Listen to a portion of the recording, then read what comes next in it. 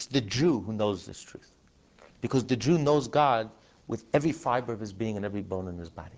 That's why the Jew was chosen to be the conscience of the world. That's why the Jews stood at Mount Sinai. And it's the Jews' mission to spread the Torah to the whole world, to teach the non-Jews the 7 Noahide laws. Because ultimately, there's no way of really knowing truth, because we are, by definition, on the outside. So we can't really, fully, totally, truly know truth. But God gave us a piece of himself, the Jewish soul, and therefore we know God absolutely, 100%. And therefore, it's not just intellectually, philosophically, mystically. We know God with our whole lifestyle. We know God by our miraculous survival, 3,800 years.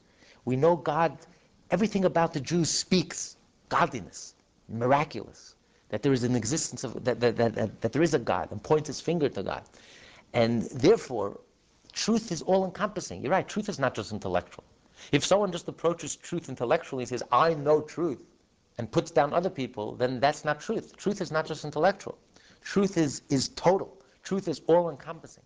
Truth is the total way of life. Truth is the Torah.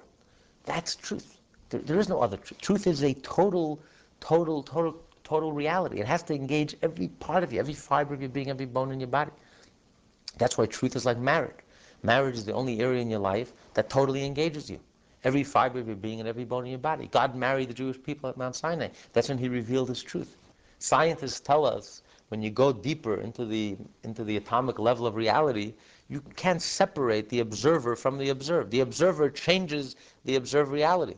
You don't know where the subjective ends and objective begins. It's all connected. This whole dichotomy between subjective, objective, body, soul, physical, spiritual, east, west, this is all man-made. This is all artificial, external, superficial. When you get to the core truth, truth is absolute. It's total. It's all-encompassing. It's like intimacy, sexuality. It's total. It's a total reality. And that's why that's what brings down the infinite blessing from God. Only from there could you get children, which is infinite, because that's why marriage is so holy, because that's the only thing that really is an all-encompassing reality. And that's what happened at Mount Sinai. God revealed himself to the Jewish people, gave of himself totally without any reservations. He invested his essence in Torah and mitzvah. Every time a Jew studies Torah, whether it's a 5-year-old child studying a Rashi in the Torah, or it's a 99-year-old rabbi who's studying a deep passage in the Talmud or Kabbalah, Hashem invested his essence in the Torah. You're touching the essence of Hashem. And a Jew responds in kind. Just like Hashem gave of us without any reservations, we give of ourselves.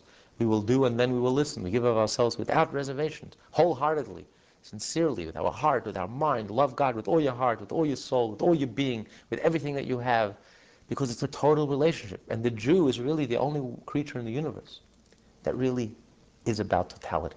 It's about absolute, total. Shema Yisrael, Hashem Elokeinu Hashem Echad. God is one, an absolute reality. And we respond absolutely. Love God with all your heart, with all your soul. It's not just intellect. It's not just emotion. It's not just practical. It's everything. There's no part of us that's left out of the equation. And that's why the Torah is all-encompassing. And that's really the real reason for anti-Semitism. If you think about it, what is the real reason for anti-Semitism? Consciously, subconsciously. What's really asked earlier, why are they all ganged up in Israel? Yeah, little tiny country. Little tiny country. Little tiny Jew. Hardly any Jews in this world. Why is the whole world, 6 billion people, all gang up in Israel and Jews? Because the Jew, right, jealousy. But what's the real reason for the jealousy? Because the Jew has truth. The truth is all-encompassing. We have a Torah. The Torah deals with every single aspect of reality. There's not a single aspect of reality, whether it's government, finance, business, relationships, art. There's not a single aspect in reality, every human experience possible, that the Torah does not relate to, guide us, instruct us, illuminate us.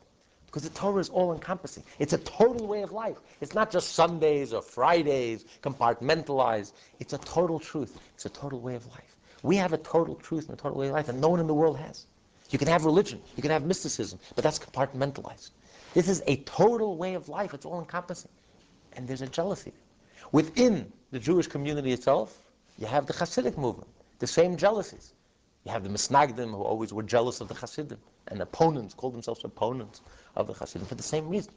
Because a Hasid also has, it's also that jealousy, because a Hasid also has an all-encompassing way of life. A Hasid has a philosophy, an underlying philosophy, that underlies everything that we do. What's that philosophy? Those 3 Hebrew words. Ein, Oid, Movade. There is no other reality but God. And this encompasses everything that we do.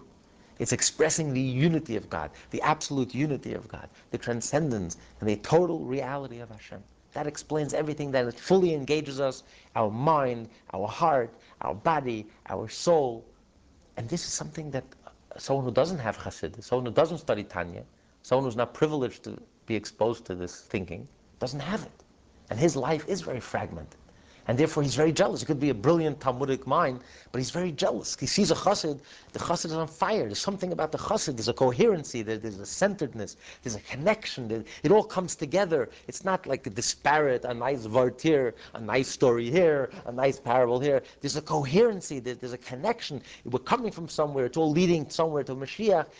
There's an underlying theme that connects it all, and they're jealous. They sense it, consciously, subconsciously.